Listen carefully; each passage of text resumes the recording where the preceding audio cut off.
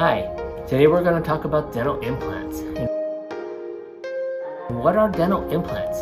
Dental implants are basically a titanium root that's surgically placed in your jaw, and it is used as a foundation to support a restoration where your tooth was.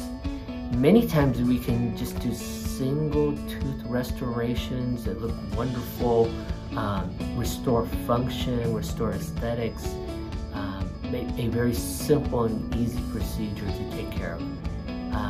Other times we use dental implants to replace almost full arches of teeth. And in this case, depending on what the patient's need is, we may have everything from a prosthesis that stays in and is only removed by your dental professional, or we can create what we call a hybrid denture, where we use implants to stabilize the denture. So depending on what your need is,